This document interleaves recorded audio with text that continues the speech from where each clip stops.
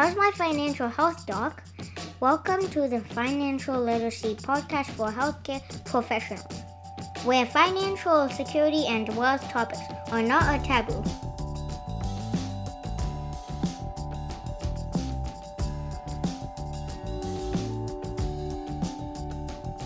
Welcome back to the show, and today we're going to be talking about investing in one particular type of assets in real estate.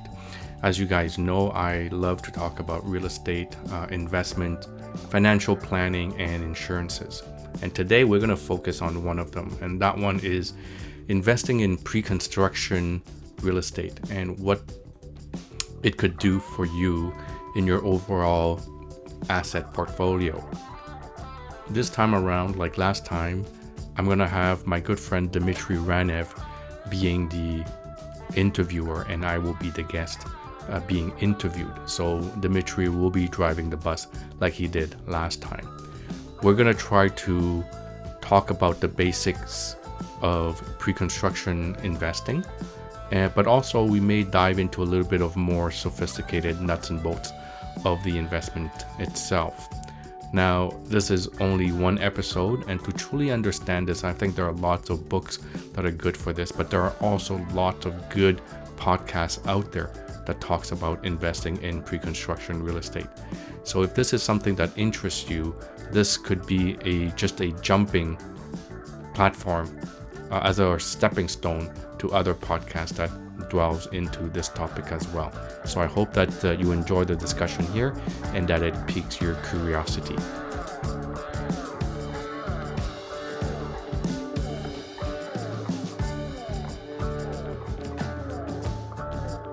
Hello everyone, welcome back to the Vision Farm podcast. I have a very special guest today, Vu Kiet Tran, who is, I keep calling him the Renaissance man because he knows a lot of things. And he has been a great friend and a great teacher, and I've learned so many things from him. But today we'll talk about real estate. And one of the reasons I want to talk about real estate is it's a way to diversify your investments. We all know about stocks and bonds. We all know about REITs because there's so much education about them out there for many different reasons. But let's talk about real estate because we sort of know about rentals. I think that makes sense. Most doctors know those exist. We may know about things like, flipping houses from watching the Life Network or whatever the network is that has all those crazy flipping houses shows. But there's more than just that. And it's actually simpler than just that. There's things that are a bit easier, more accessible for the first time real estate investor. And one of those simple things that we want to talk about today is pre-constructions. So Vu, maybe we can start with the definition of what a pre-construction is, and then we'll take it from there. Well, you know what? Thank you, Dimitri, for having me again on your podcast. It's funny you call me the Renaissance man, but the reason why you invite me back is because I've made all the errors and all the mistakes possible, and I'm here to talk about my mistakes, really. So, thank you for having me on your show. So pre-construction, what exactly it is? So it's you know what? It's buying a unit, buying a real estate, and most of the time it is a condo unit. Sometimes it could be a townhouse, and sometimes it could be a house too. But pre-construction means that you buy the real estate based on what is offered in a drawing. In a projection, and it looks, by the time it's built, it would look like this. And you look at the floor plan, and you look at the condo, and you look at the location, and you say, yeah, that would be nice. I'm going to own this condo unit. I'm going to own this townhouse. I'm going to own this house, which is in, the center of Toronto, near the subway. And this is how much it would cost me to purchase it now. But it will not be built until 2, 3, 4, 6 years down the road. And so I'm buying it really, really at the beginning of this property's lifespan, right? And so I'm buying it at a very, very cheap, lowest level that you can find from the real estate perspective. Because we're all used to buying a house that's already built. Or you walk into the house, you walk through the door, you look at the walls, you look at the kitchen, you look at the floor, but the house is already there. It's already built, and you're buying either first hand or you're buying second hand. That's typically what most people do. It's already constructed. So a pre-construction means that you're buying it before that happens. And you're buying it before that happens because it's when the prices is at the lowest for that particular unit. And I'm curious, this is probably a hard question to answer, but what's the rebate that you're probably getting off buying it early? Like 20. I know that's a very hard question to answer. I'm just curious. Are you expecting 10%, 20? It depends on the markets Oh, too. yeah. So it's not really a thing as a rebate as you're not paying the baked in appreciation of the unit. So for example, if I were to walk down the street right now and say, I want to buy this house, and this house is already 10 years old, let's say, right? Right. Well, in the 10 years, imagine the house has gone up 7% year after year after year for 10 years. So by the time 10 years later, I'm paying for a house that is worth minimal 70% more expensive than when it was built, Mm-hmm. let alone the compounding effect of the 7%. So it's more like 90%, right? So if I'm buying a house that's 10 years older, I bought the house that is 90% more expensive than when it was pre-built. So if I'm buying a pre-construction, it means that, well, let's do very simple math construction here. I'm buying a brand new pre-con condo unit, and let's just say it's worth $1 million. Okay, that's Right. just what I'm buying on paper. It's worth $1 million, but it won't be built till 6 years from now. So, and I'm expecting the Toronto. Okay, I'm just going to talk about Toronto. Appreciation is about 7%. So it won't be built till 6 years later. So which is 7% times 6 years. We're talking about 42 in simple interest. But if I compounded that, I'd probably be more like 50 or 60%. So if I'm buying the unit right now at $1 million, by the time it's built 6 years from now, my unit, my condo is now worth 1.6 million. And so it's not like I'm buying a discount. It's more like I'm banking on the appreciation. And so if I'm buying right now at 1 million and 6 years later, when I actually have it in possession, well, I could either rent it out and get a rental income, or I could say, you know what, I'm done holding this asset. I want to sell it. And now the market is worth 1.6 million. I just made 600,000, right? On something that it wasn't even there to begin with. It was just a piece of paper. And so you have to look at it that way as a appreciation asset as opposed to an asset that already exists and you're buying a discount. So I always think about analogies to stocks and bonds. So it's almost like you have an asset that's producing a price appreciation, like a stock that you can sell after that many years when it's done, when it's built. My question to you is then, so how does it work? Let's go to the brass tactics, because we talked about simplifying things, like simple things for real estate, because real estate can be quite intimidating. I mean, people know that. So so you get a mortgage? How does it work? How would you go about, for example, buying $1 million pre-constructed? What's the practical way to do that?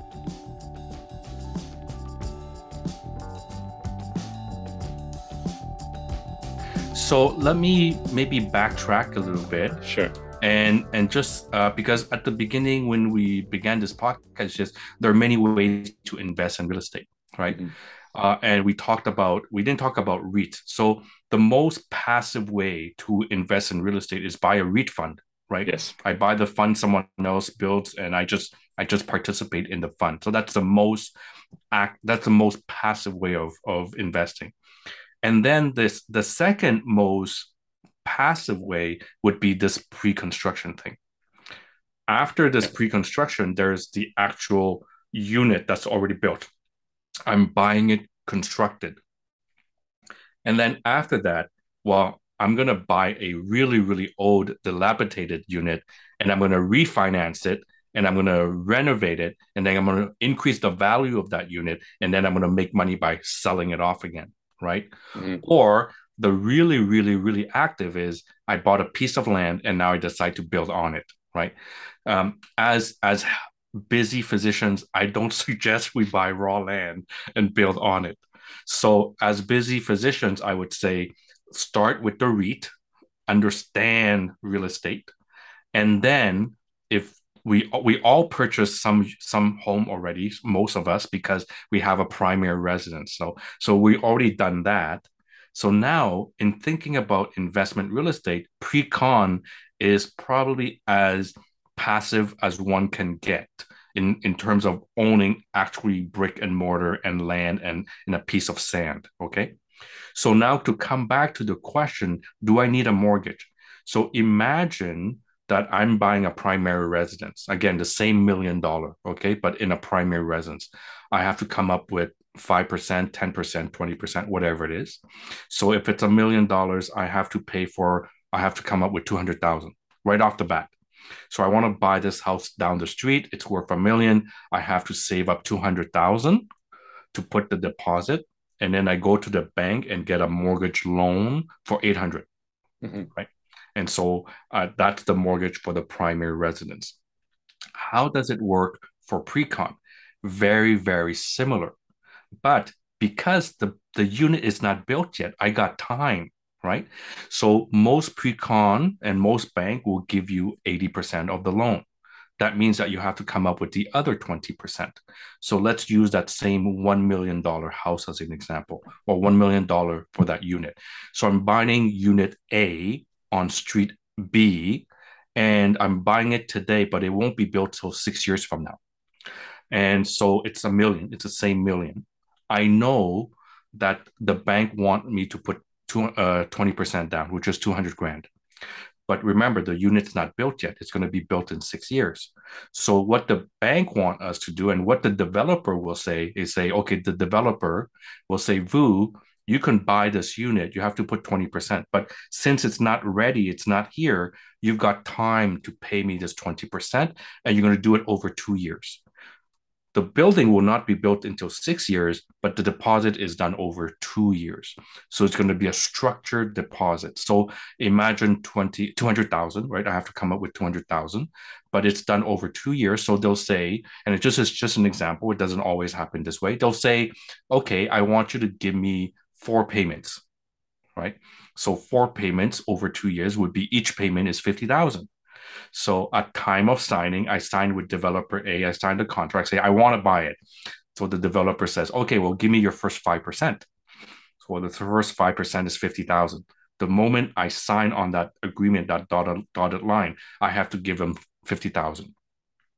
And then typically 3 months later, they'll say, well, Vu, you have to put more deposit. Typically it's 3 months later. So 3 months later, I have to put another 5%. So which is another 50,000. And then a year later, so 365 days later, they'll say, well, Vu, you have to put the other 5%. So now I'm putting another 50,000. And then they'll say, well, in 2 years, which is 760 something days later, you now owe me the other 5%. So within 2 years, I have put down 200,000. And that 200,000 sits in their bank account for them to start building and buying material and buying the wood and buying the cement and all that and start building. So they build, and remember, they sometimes they don't build immediately because it takes them 2 years to do this, but they have to get the zoning, they have to apply for licenses, they have to do their marketing, they have to get the financial arrangement with banks and mezzanine lenders and all that. And then at year 3, they start building, right? So at year 3, they start building, and by year 6, it's built. Now, when it's built, you get to move in, and they call that period the interim closing period. So the unit is ready, Vu Quet Tran, you can come in, you can live in it, but it's called the interim closing unit. It's not the final closing. So technically speaking, you still don't own it. Technically speaking, the developer owns it. And so because the developer owns it, but you can use the unit, we're going to rent it to you. Okay, so during the interim closing period, the developer, quote unquote, loans it back to you. So you have to pay that monthly fee until they close. So what does final closing mean? So imagine a building that has 40 stories, 40 levels, and I bought it at level number 8. Well, I'm for sure going to move in on the 8th floor before the guy on the 40th floor, right? Because it hasn't been built yet. Right. So I'm going to move in on the 8th floor. While I'm already in there, 4, 20, 25, 30, 35, 40 gets built, right? And typically it takes another 6 months to maybe 12 months, but typically we're talking about 6 months. So you move into that unit during that interim closing, you pay for about 6 months of rent. And then when that happens, 6 months later, when the entire building is built, all the electrical's done, the elevator's working, all the paint is on, and then they go to the municipality. So let's say Toronto or Calgary or Edmonton. They go to the municipality and say, we have finished building the building. We now give the building to the property manager. It's complete. And that's when the developer walks away. And now it's being managed by property management. And at that point, that's the final closing. And it's at final closing that the bank comes in, right? My bank, who says, remember, he promised to loan me 800 grand. Remember that? So the bank comes in and say, okay, we have final closing. Vu, the 800 grand I'm going to give to the developer. You already gave him the 200 grand. Remember? Yeah. I already gave them 200 grand. The bank gives him the 800 grand. And now I get the final deed paper of my unit. So my unit, I paid for $1 million. I owe the bank 800 grand. I paid 200 grand. But remember about the appreciation? So by the time I move in and final closing, my unit may be worth 1.6 already, right? So I paid $1 million, is now worth 1.6. I can say, well, I can decide to rent the unit at the market rate of rental, or I can decide, you know what, I don't want to play this anymore. I want to take all my money and go buy black in casino, whatever it is. So I can take my money out. So what tend to happens for people who do that is say they're going to put it on the market for sale, and some other person will buy it at 1.6 million. I pay back the bank 800,000, remember, because I owe the bank 800,000. I now have another 800,000 to use. Right. So now I decide to put that 800,000 into 4 other units of 200,000 each. Right. So Right. I can now take the money that I've made and split it into 2,000, 2,000, 2,000, 2,000, and put deposit on 4 different units. Now that's just an example. I don't recommend people doing that, because you have to keep some money for rainy days. But you can understand how waiting for that period of appreciation when you buy the unit at its lowest price is very beneficial. And thanks for clarifying, you're not paying mortgage fees until it closes. Because Correct. that's when the bank, because that's what I was a bit worried about. So what's happening with you in those years? So the bank Yes. actually waits. That's Yes. excellent. Because there's nothing to pay, right? You Right. haven't there's no unit, there's no physical space, there's no wall. So why am I paying the developer $1 million when nothing exists, right? So I'm only paying at the final closing, not even at the interim closing, right? There may be another 6 months in between interim closing and final closing. So even in that 6 months, I still don't, the bank still doesn't come in, and I still don't pay the developer the final 800,000 until that point. But remember, I've already made money potentially. Right. Now, again, this is excellent. So I might ask some really simple questions, but Yeah. between the final closing and the initial closing that you Yeah. called It's called interim closing. interim closing, I apologize. Do people Yeah, rent out the unit to? They do. They do. Okay. So Yeah. you can rent it out to other people. You don't have to Absolutely. live in it, right? Absolutely. So, however, so you have to be careful when you buy pre-cons.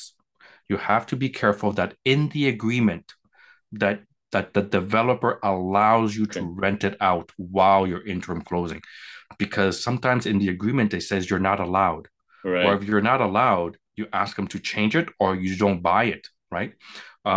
There are so many opportunities out there of pre-construction. Why would I buy yours if you don't allow me to rent it out? I'd rather not buy yours. I'd rather buy someone else's. So have to be really careful that the day that you buy it, you put in the contract that during the interim period, me, Vu Ket Tran, I can rent out the unit to Dimitri. Dimitri is not the owner. Vu Ket's the owner, but I'm allowed to rent it out to Dimitri, and I'll rent it out at fair market value rate at that time, even though it's not final closing. And that's a Nice. very important to Right. look at the fine print and allow yourself that flexibility. That's a good point. So that's a pearl, guys. Make sure that that's in the contract. My other question to you is, so if you're already renting it out when you sell it, um, that might be attractive to somebody who already, because you've already rented it out, right? Because you already have somebody in the house. Absolutely. So you're saying, I have somebody for you. It's an extra thing that you get by buying this condo from me. So that's great. That's really important. See, that's the little things that you don't hear about when you read about pre-constructed on Google, because Right. you have to go through it to know. So Well, go oh, ahead. sorry. I wanted to come back a little bit. We talk about all these real estate investment opportunities. Why did you and I choose pre-construction? Why did we even start here, right? And I wanted to say because pre-construction is a fairly passive type of real estate investment. And because of its passive nature, it is extremely easy for people like you and I, very busy family doctors, specialists, for physicians to jump into the real estate game without dedicating hours and hours and hours of our life managing a unit.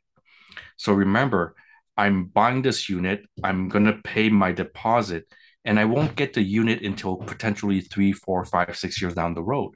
So there's really nothing for me to do, right? It's the same as me putting 200 grand and wait for appreciation. So I could put 200 grand in buying Shopify, or I could put 200 grand in buying a unit. So it's the same thing. It's fairly passive. It becomes a little bit more active when it's time to rent it out at final closing. And so pre-construction real estate is probably as easy as it gets in jumping into the real estate investment world with outside of a REIT. And so it fits our lifestyle fairly well. And that's why I like the pre-construction.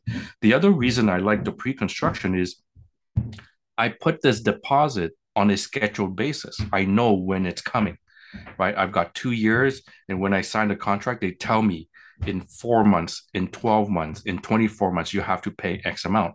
And I'm not paying the entire 20% all in one shot. I'm spreading it over 3, 4, 5 payments. And I know when those payments will come due. And the really, really nice thing about pre-construction is if I understand my market well, and again, I have to understand my market, meaning if I'm in Toronto, I need to understand the Toronto real estate market. If I'm in Montreal, I need to understand the Montreal real estate market, or I'm in Alberta, I, I should understand the Calgary and Edmonton real estate market before I jump in. But if I understand those market and I see the opportunity, you're getting in at the ground of that real estate market when it comes to that particular unit. And you can literally see the appreciation in your unit. And it's a very stable type of investment. At the end of the day, you get brick and mortar. You can actually lick the sand and lick the cement if you wanted to, right?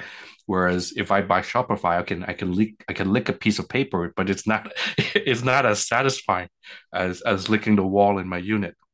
And so all those aspects fits really well into a busy physician's work life. It's not even paper anymore. It doesn't. You can't even get a stock certificate anymore. Yeah, it's like in some zeros and ones in your computer. That's great. Yeah, that's why I want to talk to you, because again, I was quite intimidated by pre-construction. I didn't know how it worked. I've heard many bad things about it, so maybe we can cover those as well. Yes, we will Um, talk about the downsides. but no, it's great, and I think people should know it exists. So, but let's talk about the downsides. So, Yeah. there's always horror stories in any type of. I mean, Shopify is a horror story there, right? So put all your money in Yes. Shopify. What's happened to it in the past couple of months? But tell me about some of the pitfalls and some of the horror stories, some of the issues with pre-constructed. Okay, yeah. So let me start by talking about the downsides, and then I'll talk about some of the risk. Okay. So in terms of the downside, you know that if I'm a first time buyer in certain provinces, I could put as low as 0% or I can put as low as 5%, right? So if I'm buying my first home, that could be as low as possible, right? But when you buy a pre-con, it's 20%. And so it's not like, oh, can I just put 5% and the developer will not accept that. So for most pre-cons, we're talking about a 20% deposit. So that's one downside. The other downside, people can look at this as, well, my money is locked in, right? So that 200 grand that I put in over 2 years, it's fair. I mean, I can structure it in, but once it's in, it's sitting there, right? It's sitting there and it's doing nothing for the next 4 years. So people can look at that and say, wait a minute, my money is locked in there. And I can't use my money to invest in Shopify I can't use my money to invest in RBC or Scotia or whatever it is. But the 20% or the 200 grand that you're sitting in there is actually working for you in terms of appreciation of the unit. But I can definitely see the argument in saying, well, listen, that 200 grand is sitting there, sitting duck doing nothing. So some people can see that as a downside. The other downside is the interim period, right? It really sucks that for 6 months I have to pay the developer rental income, even though my unit is mine, right? Why am I paying you rental income for 6 months when it's my unit? And so that interim closing period, you hope it's as short as possible, right? You hope it's only 3 months or you hope it's only 4 months. Sometimes, depending on the developer, and if it's a bad developer, it could take up to a year. A good developer, boom, 2, 3 months, it's done, right? And so what does this what is the message? The message is buy from developers who know what they're doing. Buy from developers who have good reputation because those developers make things move and they know the system and they know the investment and they know the industry and they move and they don't piss off their customers this way. And so work with a reputable developer and the interim period tends to be shorter.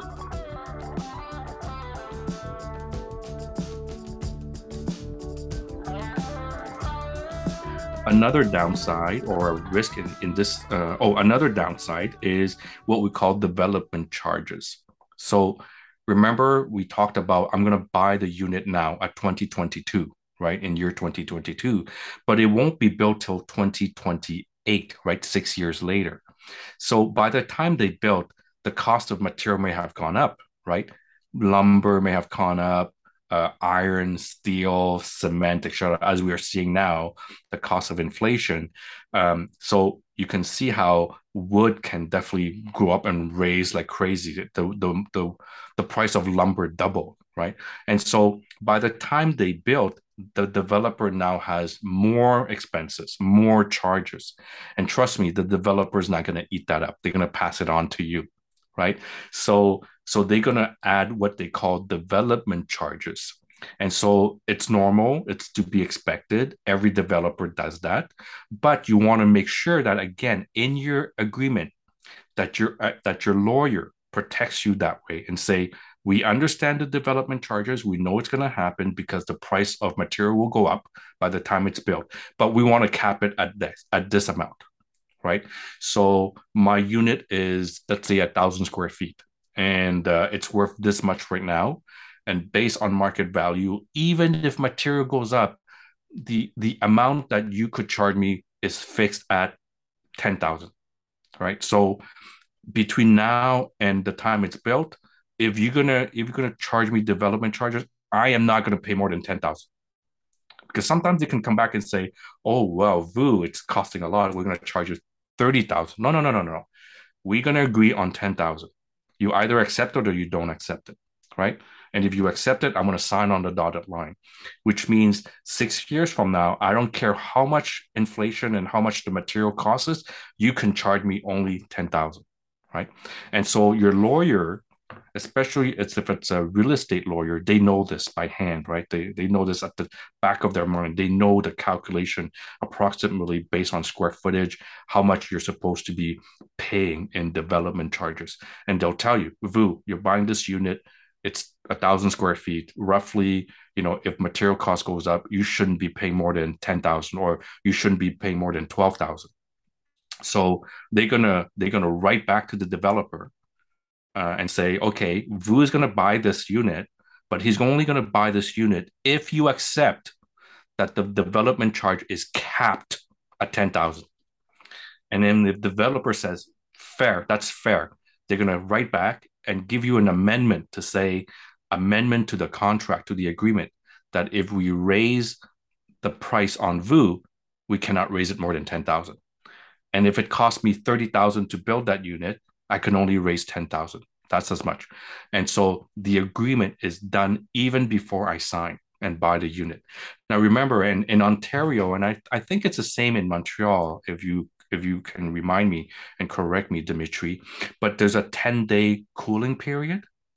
So I go in today. Today is October, let's say October 10th, right? I decide to buy a unit on October 10th and they give me a 10-day cooling period, a remorse period, right? I can sit down with my wife and my kids, and then we can reminisce and say, should I buy this? Should I not buy this? And then I've got 10 days to walk out without any penalties. So typically what do I do is I take the agreement, and I send it to my lawyer right away. And my lawyer will review the agreement, and they're familiar with this because they do this all day long, right? So they review the agreement and say, Vu, cap charge should be capped at this, and by the way, they might screw you on the parking, and by the way, they may screw you on this, and by the way, the design looks like this, make sure they don't do that. So they'll give me all sorts of pointers, and they'll say, Vu, we're going to send this back to the developer, and we say, Vu will only buy if you accept these amended conditions. And then within those 10 days, that's where my lawyer goes to work. And then they'll go back and forth with the developer's lawyer and my lawyer. They go back and forth. And I get phone calls from the lawyer say, Vu, the developer don't want to charge you more than 10,000. Are you okay with 12,000? And then I think about it. I'm like, okay, I really want this unit. Fine, I'll pay 12,000. Or Vu, they'll give you a parking space. They don't know it yet, but more likely they'll give you a parking space near the door or near the elevator. Do you want that? Right. So all these amendments go back and forth. And it's not until you are 100% happy that you close on the 10th day. And so at any point, if you're not happy and you say, I'm done, you walk away, nothing's changed, there's no penalty. So you've got a 10-day cooling period. And so use that 10-day cooling period to get what you want and work with your lawyer intensely during those 10 days to make sure you get the agreement that you want. And so that's the downside. So I started talking about this because of the development charge. And finally, the last downside is every single agreement with the developer is always in the developer's favor, right? You are the one consumer and they are the developer that is now trying to sell 400 units. Of course, you're not going to be favored. So all the clauses favor developer. And it's like that in the industry. It doesn't matter who you buy it from. But some developers are really, really, really putting all the agreement in their favor. And so that's why you need to work with the lawyer to make sure that it's not too lopsided, right? That you preserve some of your rights and your privileges. And so if you work with a developer who's really, really stingy or really hard to work with, you may just walk away. And so those are the potentials. And finally, if they tell me, listen, it's going to be built in 6 years, and then the pandemic happens, right? And then everything shuts down and they can't build and they can't get the licenses and people go on strike. And well, at the 6th year, at the 5th year, they say, Vu, I can't build because nobody's working, right? It's force majeure. I can't help. A pandemic is here. Well, they're going to delay it, right? So if I'm buying the unit to live in it, then that's a problem because I expect it to move in 2028. So I need a house, right? So it creates a problem. But if I'm an investor, I really don't care when you get built, right? You can build in 2029 or 2030. I don't care. I just got 2 more years to increase the appreciation of my asset. And I don't have to borrow from the bank for another 2 years. Fair enough. My 200,000 is locked in for another 2 years. But as an investor, I'm not too worried about that. But as an end user, I am. And so that's some of the downsides. And we can talk about the risk in a minute. And if you have any questions about that. Yeah, it's interesting. So those, because what I read about them in terms of the horror stories is first of all the development costs, but again you mentioned have a lawyer involved and put a cap on that because the horror stories come from people who didn't do that and have to pay an extra 50,000. And the second is if you have to live in that condo and you're selling your other house thinking you will move in at that time, there's no guarantee it's going to get built exactly at that time. So that's another horror story I've seen, but it affects investors a lot less than unfortunately it doesn't people, affect investors right. actually. It doesn't and in them fact, at all, right? No, and in fact, investors love that. Right. Right. When I put my money down, I put my 200,000 down, and I'm buying that 1 million unit, and they tell me it won't be built till 2029. It was supposed to be built 2028, but it's not going to be built in 2029. I'm like, okay, fair enough.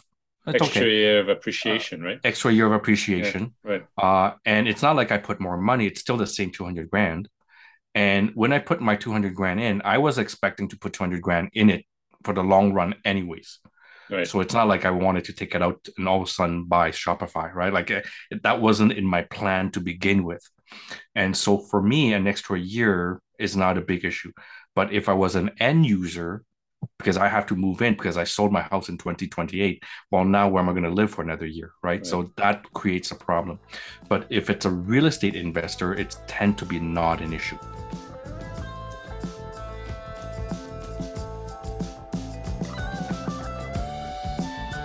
We talked about the risks to the end user. So what are some of the risks to investors then in terms of this type of vehicle?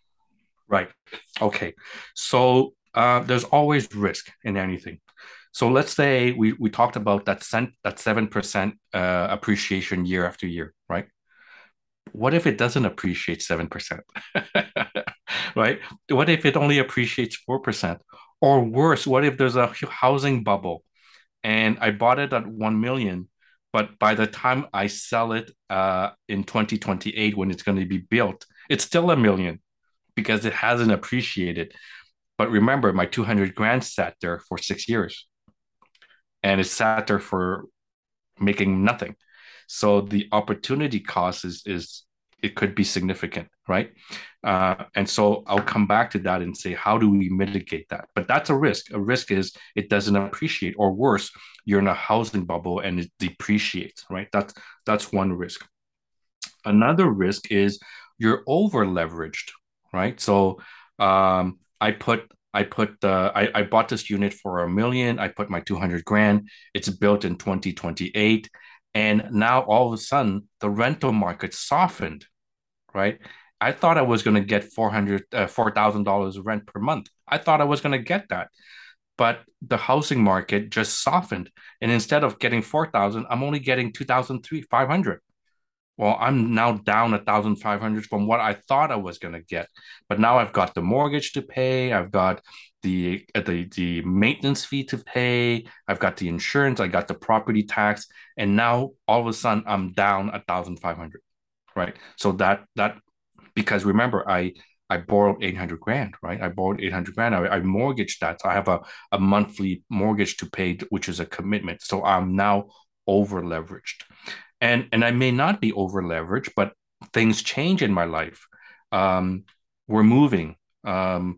Someone passed away in my family, and now I have another financial burden to take on, or I'm getting a divorce. I just lost half of my assets, right? You can understand a whole bunch of things can happen in life that has nothing to do with the condo, but it has to do with my life. And all of a sudden, I'm now financially burdened by other things. right? That's another risk. The other risk, as I mentioned, is the rental market softened. I thought I was going to get 4,000 per month, but I'm only getting 3,000. I'm only getting 3,200. So now I'm down $800 a month. Where am I going to find that money? Is it a big deal? Is it not a big deal? I can tell you that for physicians, typically it's not a big deal to be down even $1,000 a month. So we're talking about 12,000 a year, like not a big deal. The other risks are the risks that are not necessarily associated with the condo itself, but it's risk associated with life. For example, illness, disability, loss of a family member, loss of the job, divorce, etc. So all those aspects of the other aspects of your life now put additional financial risk, put additional financial burden, but you are now committed to buying this house in 2028. And so that's the risk. There are some mitigating tools for that, but don't forget that. And if you're going to do that, make sure you're not over leveraged. Now you see like, wow, I've got 600 grand. I could put 200 grand on 3 units, right? And then life happens, and all of a sudden you're totally leveraged. And instead of just buying 1 unit with 200 grand and leave 400 grand for buffer, your entire 600 grand is used up and you have no buffer, right? And so those are the type of things that you have to think about. What happens if my life situation changes, etc.? Most of the time, I would say physicians can go through a tornado. Most physicians can go through a hurricane if they're well prepared. So if I have 600 grand, but I only use 200 grand, I have 400 grand or 300 grand as a buffer, and I've put the other 100 grand in Shopify, whatever it is, and I've got a backup of 300 grand. It doesn't matter if the market crashes on you, it'll be temporary, and you've got that 300 grand to use on rainy days. But if you put the entire 600 grand and you've got nothing, when the hurricane comes, then you'll be totally exposed, right? And so you have to be really careful and not become too greedy. And trust me, I've become too greedy sometimes, right? I'm like, oh wow, that unit is great. Oh, that location is great. Oh, this is really nice. And I'm very tempted to go and purchase them and deploy my money. And then my wife slaps me and say, Vu, wake up. Where's the buffer going to come from? I'm like, okay, you're right. I probably should not do that.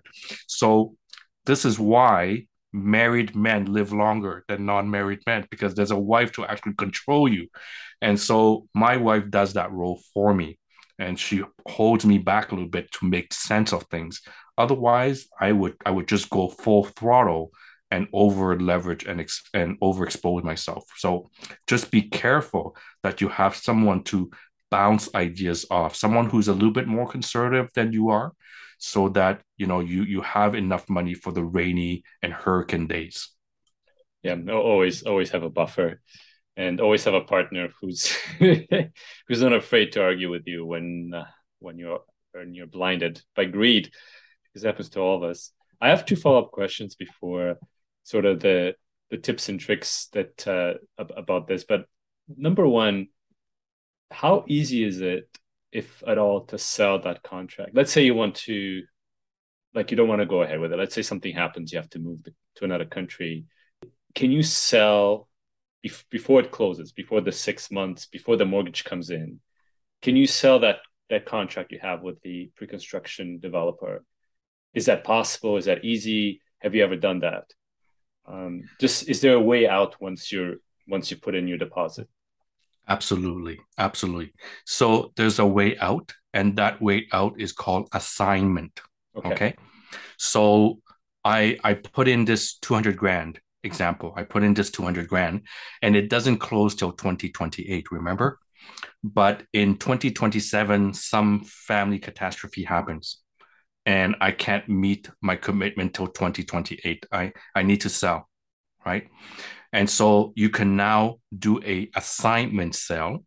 And again, you have to remember in the agreement that you can do an assignment sale without penalty. Okay. Some developers are really tricky. They will penalize you for assignment sale. Okay. So you want to make sure that you can do an assignment sale without penalty. Some developers will charge you no admin fee, And some developers will charge you $5,000 admin fee because remember, they have to redo the contract, they have to engage lawyers, etc. And so there's admin costs to them. And trust me, developers will not absorb those admin costs because it's not their problem, it's your problem. You want it to get out. So if you want to get out, you better pay for the admin fee. So they're gonna charge you for it.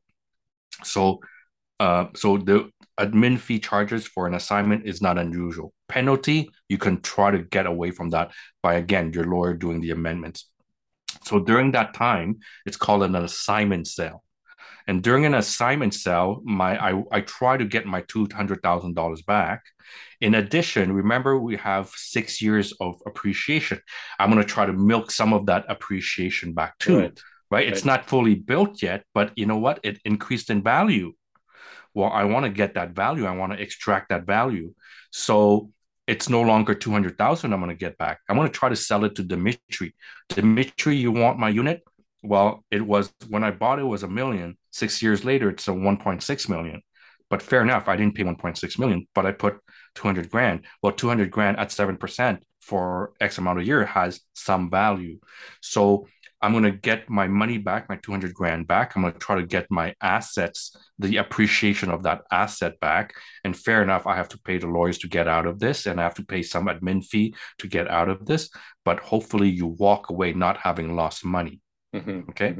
And so there is a way to get out, and that is called assignment sale. Is it easy? Yes. Is it very easy? No. Is it complicated? No, it's not complicated. It's in every single pre-con contract that you can do an assignment sale, but just make sure that the details about the assignment sale is what you want. For example, if they want to charge you $10,000 admin fee, well, why? Why is it 10,000? Why is it not just 3,000? Right? Or they want to charge you a penalty. Well, no, you're already charging me an admin fee. Why are you charging me a penalty? So you just need to work with your lawyer to get that down to a reasonable understanding. But in every single pre-con contract, there is a possibility for assignment. That's good to know. And so again, these are some of the important things you should know, which is we talked about the assignment, we've talked about the developer fees, making sure that your lawyer puts some kind of clause about developer fees. And we also talked about having the opportunity to rent it out to other people. These are very important things to think about. And again, only people that have gone through the process know about this. That's why it's so great to talk to you. What are some other things you've learned the hard way? Because that's how we learn. We learn the hard way. We've made mistakes. So if you don't mind, what are some of the other mistakes that you made and that you think is important for our listeners to know? Then I have one last question about taxes. Okay. So another hard thing that I've learned is, okay, this is a true life example. So 5 years ago, my mom wanted, maybe more than 5, maybe 6 years ago, my mom wanted to live in downtown Toronto in Chinatown. So, she's fairly independent. She didn't want to live with us. She wanted to live on her own. So she wanted to live in downtown Chinatown. So I bought a condo unit for her, right? So I bought a condo unit, and at the time, the condo unit was about 400 to maybe 500 square feet. And you look at it on paper and it looks nice on paper. And then you don't realize until it's built that it's a small little shoebox. Okay. Right. Yeah. And then my mom walks into it and says, wait a minute, I'm not living in this shoebox. So that's where the problem is have an understanding of one, the design, what's the flaw of the design. When you're looking at the design, where does the window sit, and is it facing west? Is it facing east? And how much sunlight are you getting? You don't want to live in a condo unit where it's always drabby and doom and gloom, right? You want some sunlight, and so you need to understand where's the sunlight coming from, and you need to understand how about the windows, where the doors, where the corridors, and how big it is. So one of the biggest mistake I've made is I bought the unit thinking it's big enough, thinking it's nice enough. And then when it's finally built, you look at it and it's like, well, wait a minute, it's too small. And where's the sunlight in this thing? And so I ended up keeping it and still rented it out to some students. But it's the least um, it's the least favorite of all my units that I own. Mhm. And I can't wait to sell it.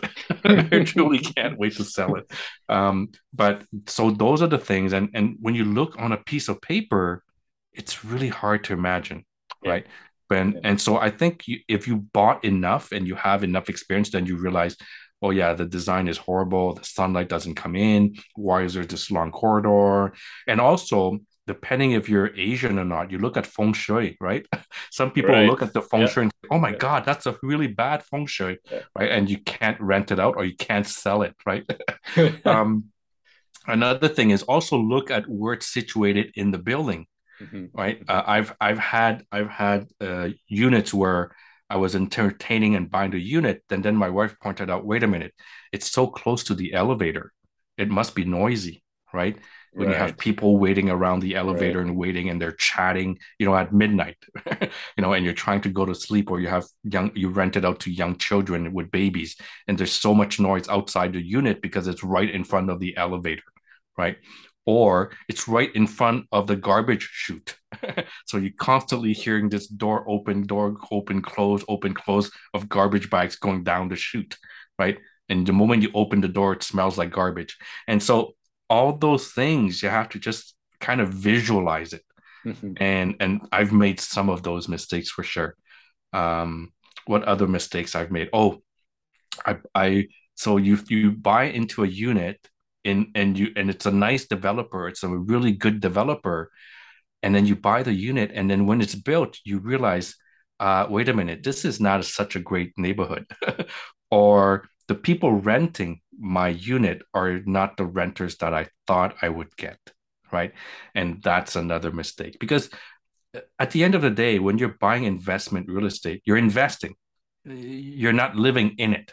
You don't want trouble. You don't want to be constantly managing the unit because it's supposed to be fairly passive type of investment.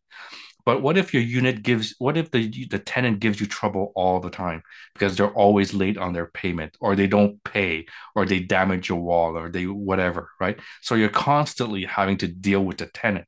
Well, that's not a good real estate investment, right? I want something that I could buy and see it grow like I would with Shopify, right? Buy it and I see it grow. Well, if I constantly have to go in and manage the unit, it's not really what I thought it would be. But how do you make sure you get good tenants? You buy a unit or a condo unit in a place where the vast majority of people you're going to rent from are of a certain type of tenant. So, for example, what am I talking about? If you want to buy a unit in a place next to the university, for example, so these are students, they're studying.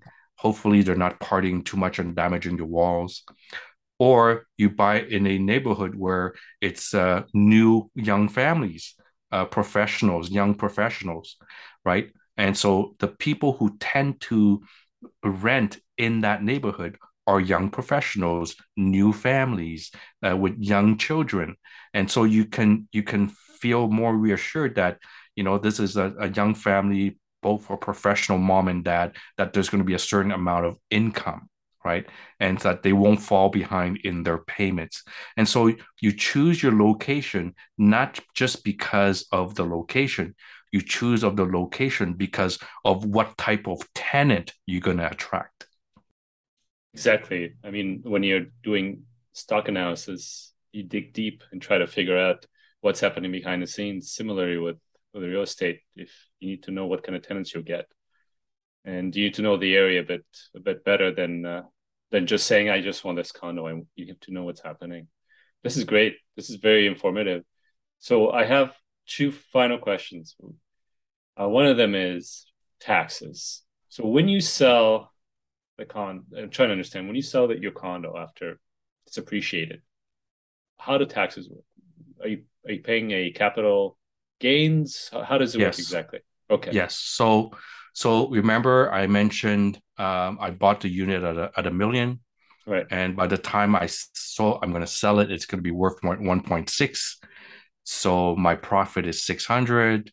Half of that is taxable, so 300. And out of 300, my tax bracket is 50%, so it's 150. So I'm actually paying capital gains of 150,000 on Okay. that unit Yeah. should I decide to sell, right? So there's going to be capital gains tax on that. Okay. However, if you ask your accountant, Right. I'm sure there are ways to minimize that, right? There are ways for you to uh, get away from paying less capital gains or not pay capital gains at all.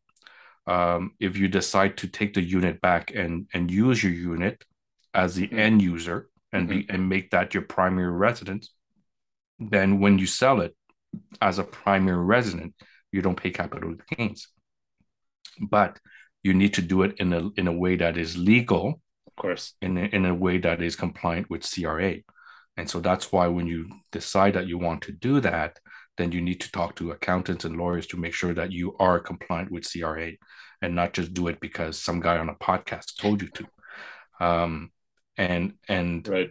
but if you're a real estate investor and you want to sell because you're not going to move it, then yeah, there's capital gains to be paid. I know some doctors that invest in real estate use a holding corporation to do so. Um, can you use a holdco to invest in pre-constructed buildings, or is it something that's frowned upon when you're talking to developers? Oh, so the answer is sort of in between. Right. So when it's time to buy the unit, so you're signing on the dotted line, the agreement will be with Vucetran. The agreement will not be with 123 Ontario Inc. Right. Right. Okay. However, when you speak with the developer, you say, this is an investment real estate. I want to buy with my holdco, 123 Ontario Inc. or 123 Canada Inc., whatever it is.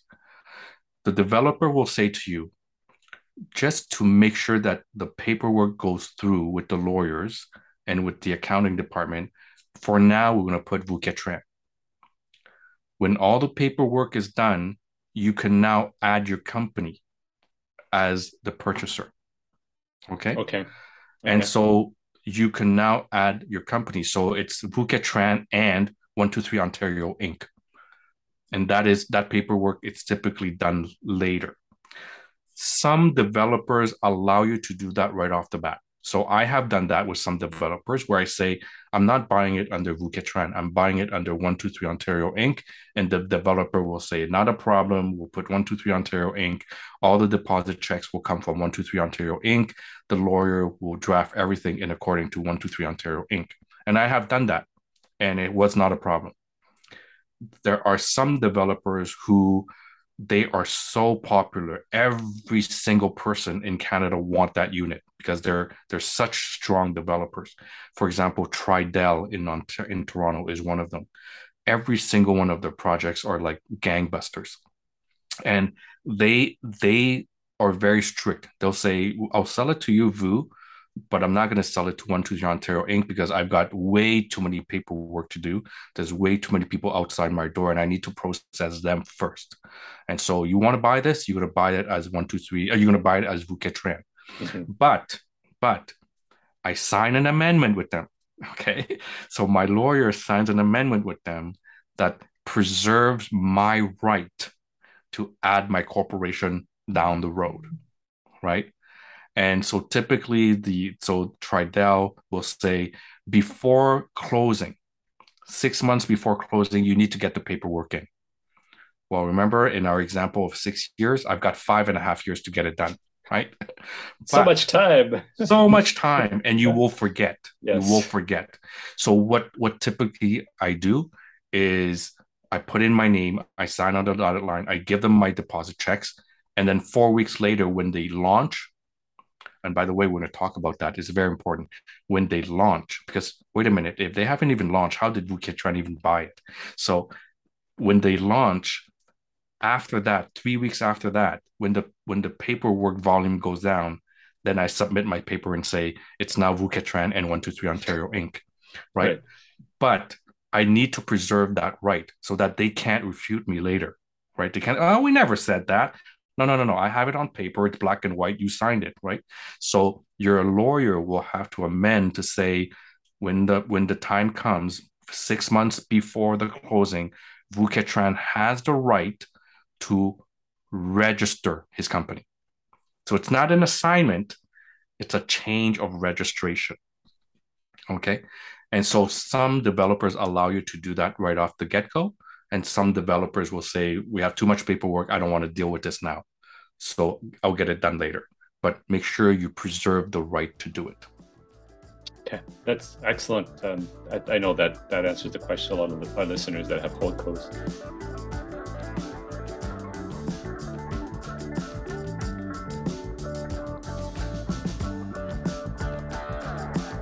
So my last question is, let's say that you're interested in pre-constructed. How do you find deals, or how do you find projects? Like, do you go through your real estate agent, or do you just look at the newspaper? How do you, like, what do you do? How does it work? Amazing question. Amazing question. Thank you, Dimitri. So this question I'm going to answer, and it's part of one of my few tips I'm going to give you guys later. So if you allow me later, we'll finish those tips.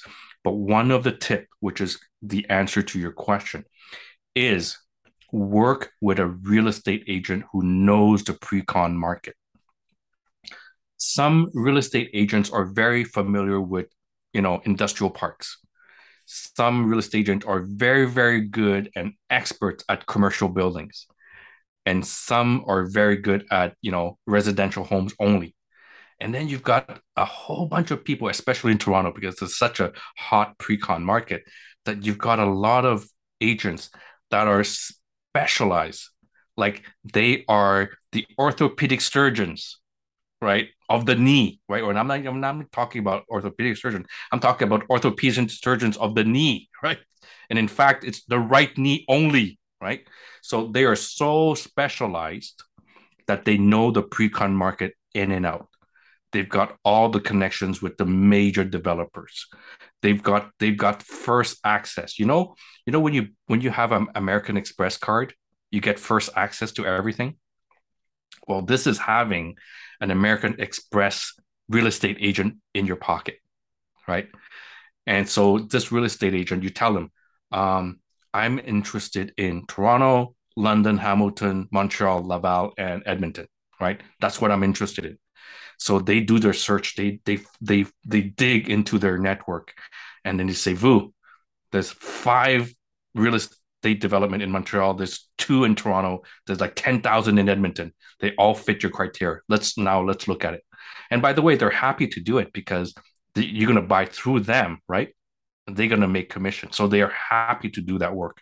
So the first thing that I would say, one of the tips that I say is work, if you are interested in the pre-con industry and real estate market, work with individuals who are specifically experts in the pre-con real estate market. How do I even find that?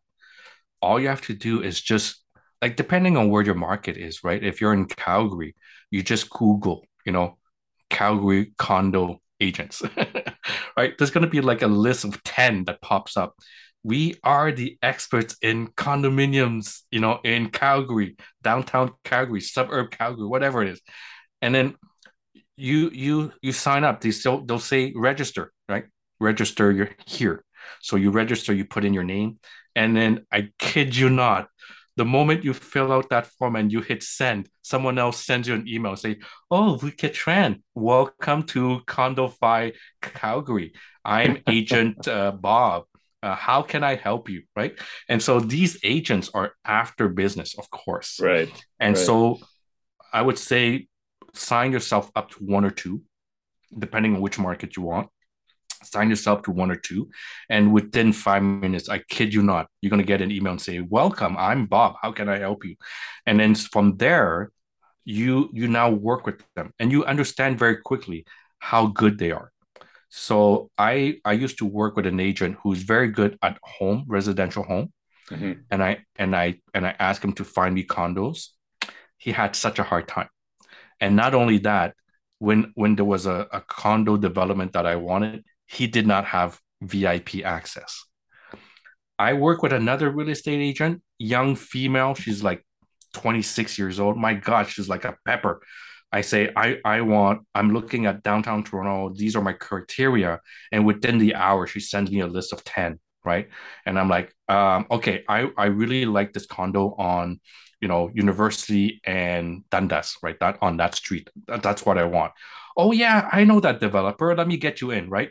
And boom, she connects me with the developer, and boom, boom, boom, boom. And then 48 hours later, I'm signing on a dotted line. And so it's really important if that's what you want to do, is to get in first dibs. And I wanted to share that with you guys. When I talked about the launch, so a developer will say, I'm going to launch December 1st. Like I've got this brand new building that I bought. It's on the corner of Yonge and Dundas, for example, right? Or Saint Laurent and Dorchester. That's actually, it's not Dorchester anymore. It's René Lévesque and Saint Laurent, right? So I've got this piece of land. It's good, and it's owned by developer A. And so developer A says, I'm going to launch this December 1st. But here's what they do. Before launching December 1st, they allocate units to their favorite real estate agencies. So developer A has 10, let's say, example, they have 10 of their favorite real estate agents and agencies. They'll allocate 10 to this guy, 12 to this guy, 5 to this guy, and 15 to this girl. And they've allocated 60% of the units. So this condo unit has, let's say, 100 units to be sold. They're going to allocate 60. Boom, already, even before December 1st. And they tell these real estate agents, go and sell. So imagine one of my real estate agent happened to be one of the guys or girl that he had an allocation.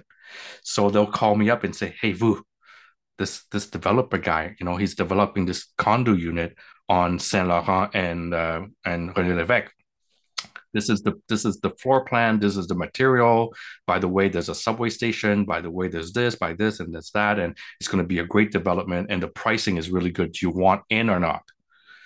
I look at the floor plan. I look at the building. I look at the developer. I look at the location. It's right smack in downtown Montreal. Perfect. I want to get it. So I sign what we call a worksheet. So I sign my name, my driver's license, my date of birth, and I want unit 2F, right? So 2F is this particular design. It's facing west. It has this type of window. When I open the door, there's good feng shui. I look at all that and say, I want unit 2F. So I put in the worksheet for 2F. So what she does is she takes it to the developer and say, hey, Mr. Developer, you allocated 10 units to me, but my client wants 2F. Oh, yeah, it's within your allocation. Oh, no, it's not within your allocation. It's within the other guy's allocation. What I'm going to do is I'm going to trade yours for his, and your client will get a 2F. Fine. So I get my 2F. I go down there 48 hours or later. I put in my deposit. I sign on the dotted line, and I got my unit. And all this before they launched. And they launched December 1st, wow, which is 4 weeks later. So I did it in November. They launched December 1st. By the time they launched December 1st, 60% of the units are sold. Right? Wow, okay. So pre-sale, the developer is confident that this is going to move really well, right? So by the time they launch, there's only 40% left. Now, by the time it gets out into the street that they're launched, the value has gone up already because 60% have already bought it. It's a hot market. It's a hot unit. A lot of people want it. And by the way, there's only 40 units left, not 100, right? So you can imagine the demand is there, but the supply is no longer there. So I bought it 4 weeks earlier. It has gone up 20,000 already. So this is what happened to one of the units that I bought in sort of midtown Toronto, Eglinton and Bathurst, where they was going to put a subway station. So my real estate agent called me, hey, do you want this? It's right. They're going to build a subway station right underneath your condo. I'm like, do I have access directly to yeah, of course. It's going to be direct access. You don't even need to put your coat on. You should literally go from your unit, take the subway, go to work, and get out in one of these buildings in Wow. downtown Toronto. Wow. I'm like, oh, I want it. I want it. 4 weeks later, they launched, right? So you want to get in, you want to get in pre-launch. So these are pre-construction, pre-launch. You get in at the lowest price in that journey of that unit. So don't get it at launch, because if you get it at launch, it's already increased in value. You want it at pre-launch. So how do you get it at pre-launch? You work with an agent who has the VIP access. You want to work with agents that have these network and connections. You want to work with a brokerage firm that knows all the big guys, the Tridells of the world, the golf of the world, the green parks of the world. These humongous developers, and you want to work with that agent who knows all of these guys. In fact, they call them and they have it on speed dial, right? And so you want something they get you in at the basement, so that you get in before it's even launched. So that's the tip. The tip is, when you're ready to work and invest in the pre-con, your first one or two, you'll make some mistakes here and there. But if you're listening to this podcast, you know some of the tips. But more importantly, find the right real estate agent who's really, really specified and expert in this area, and they will guide you through them. And some people are better than others.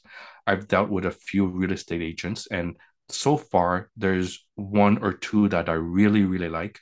They really, really call me early, and they know what I want. And sometimes they pitch me a unit. I'm like, nah, I don't like the location. Oh, I don't like the design. I don't want it. And it's fine, because they know that at some point in my life I'll purchase another one from them, right? And so they'll work with you. So work with someone that you like, work with someone that has that expertise and that has those qualifications and that networking VIP access. That's excellent. Really appreciate that. Do you have time for one more tip, or Yeah, would it I'll be? give you I'll give you two tips that are Okay, in the same realm. go ahead.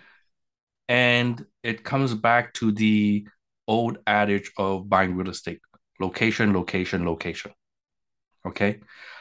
Just because my real estate agent brings me a really, really good condo, fabulous design, from the right developer, well, it's not in the right area that I want, right?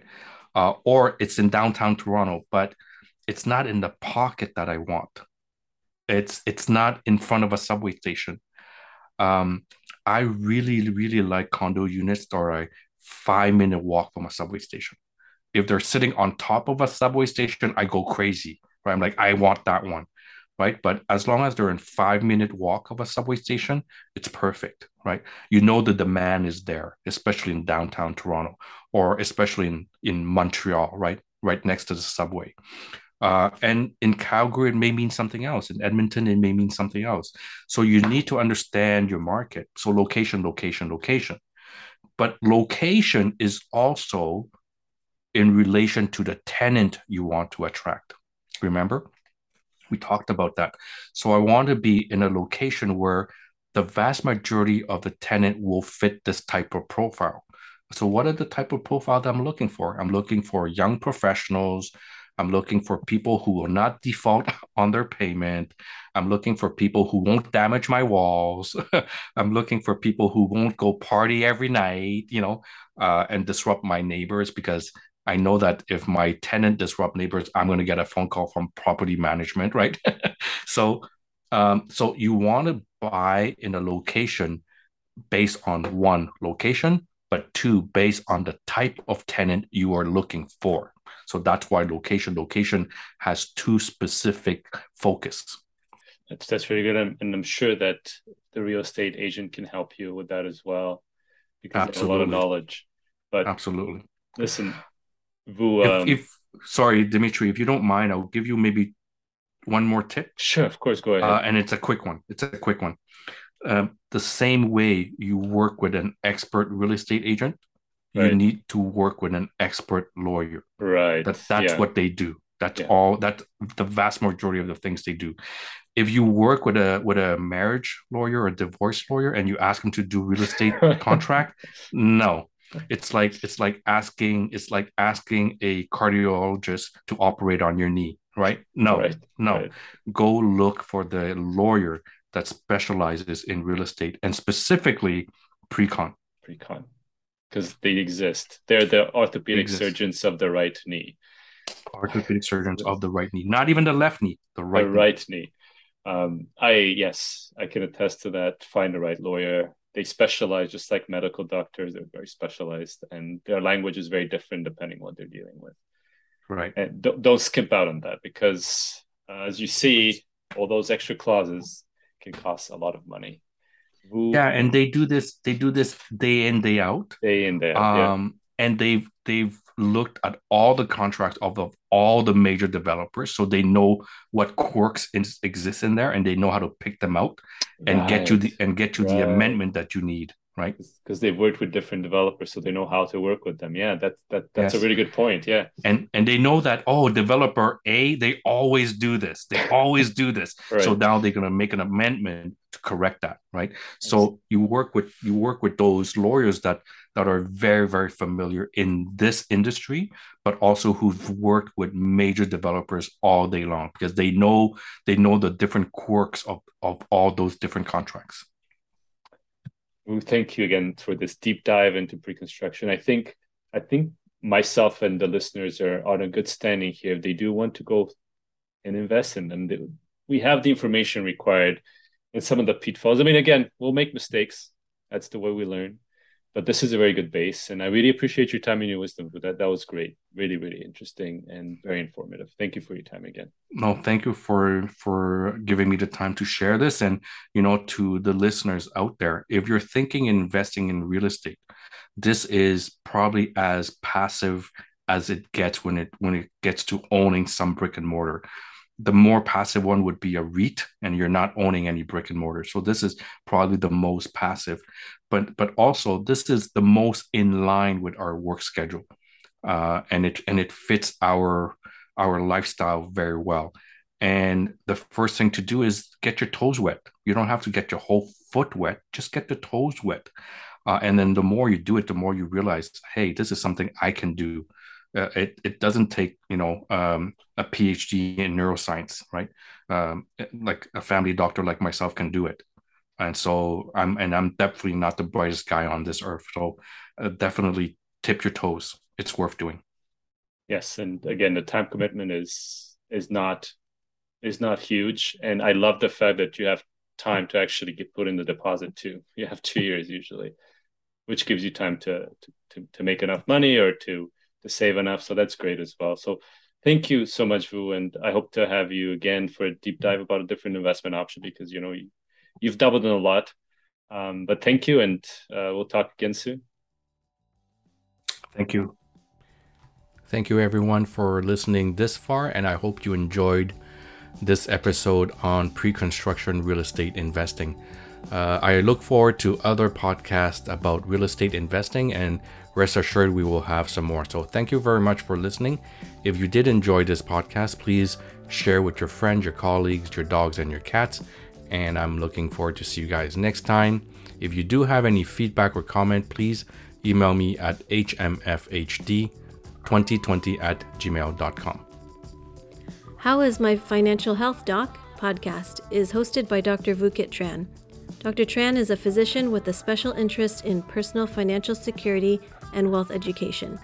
Dr. Tran does not render or offer to render personalized investment or tax advice through this financial podcast. The information provided is for informational purposes only and does not constitute financial, tax, investment, or legal advice. Please confer with your advisor, lawyer, or accountant for specific advice.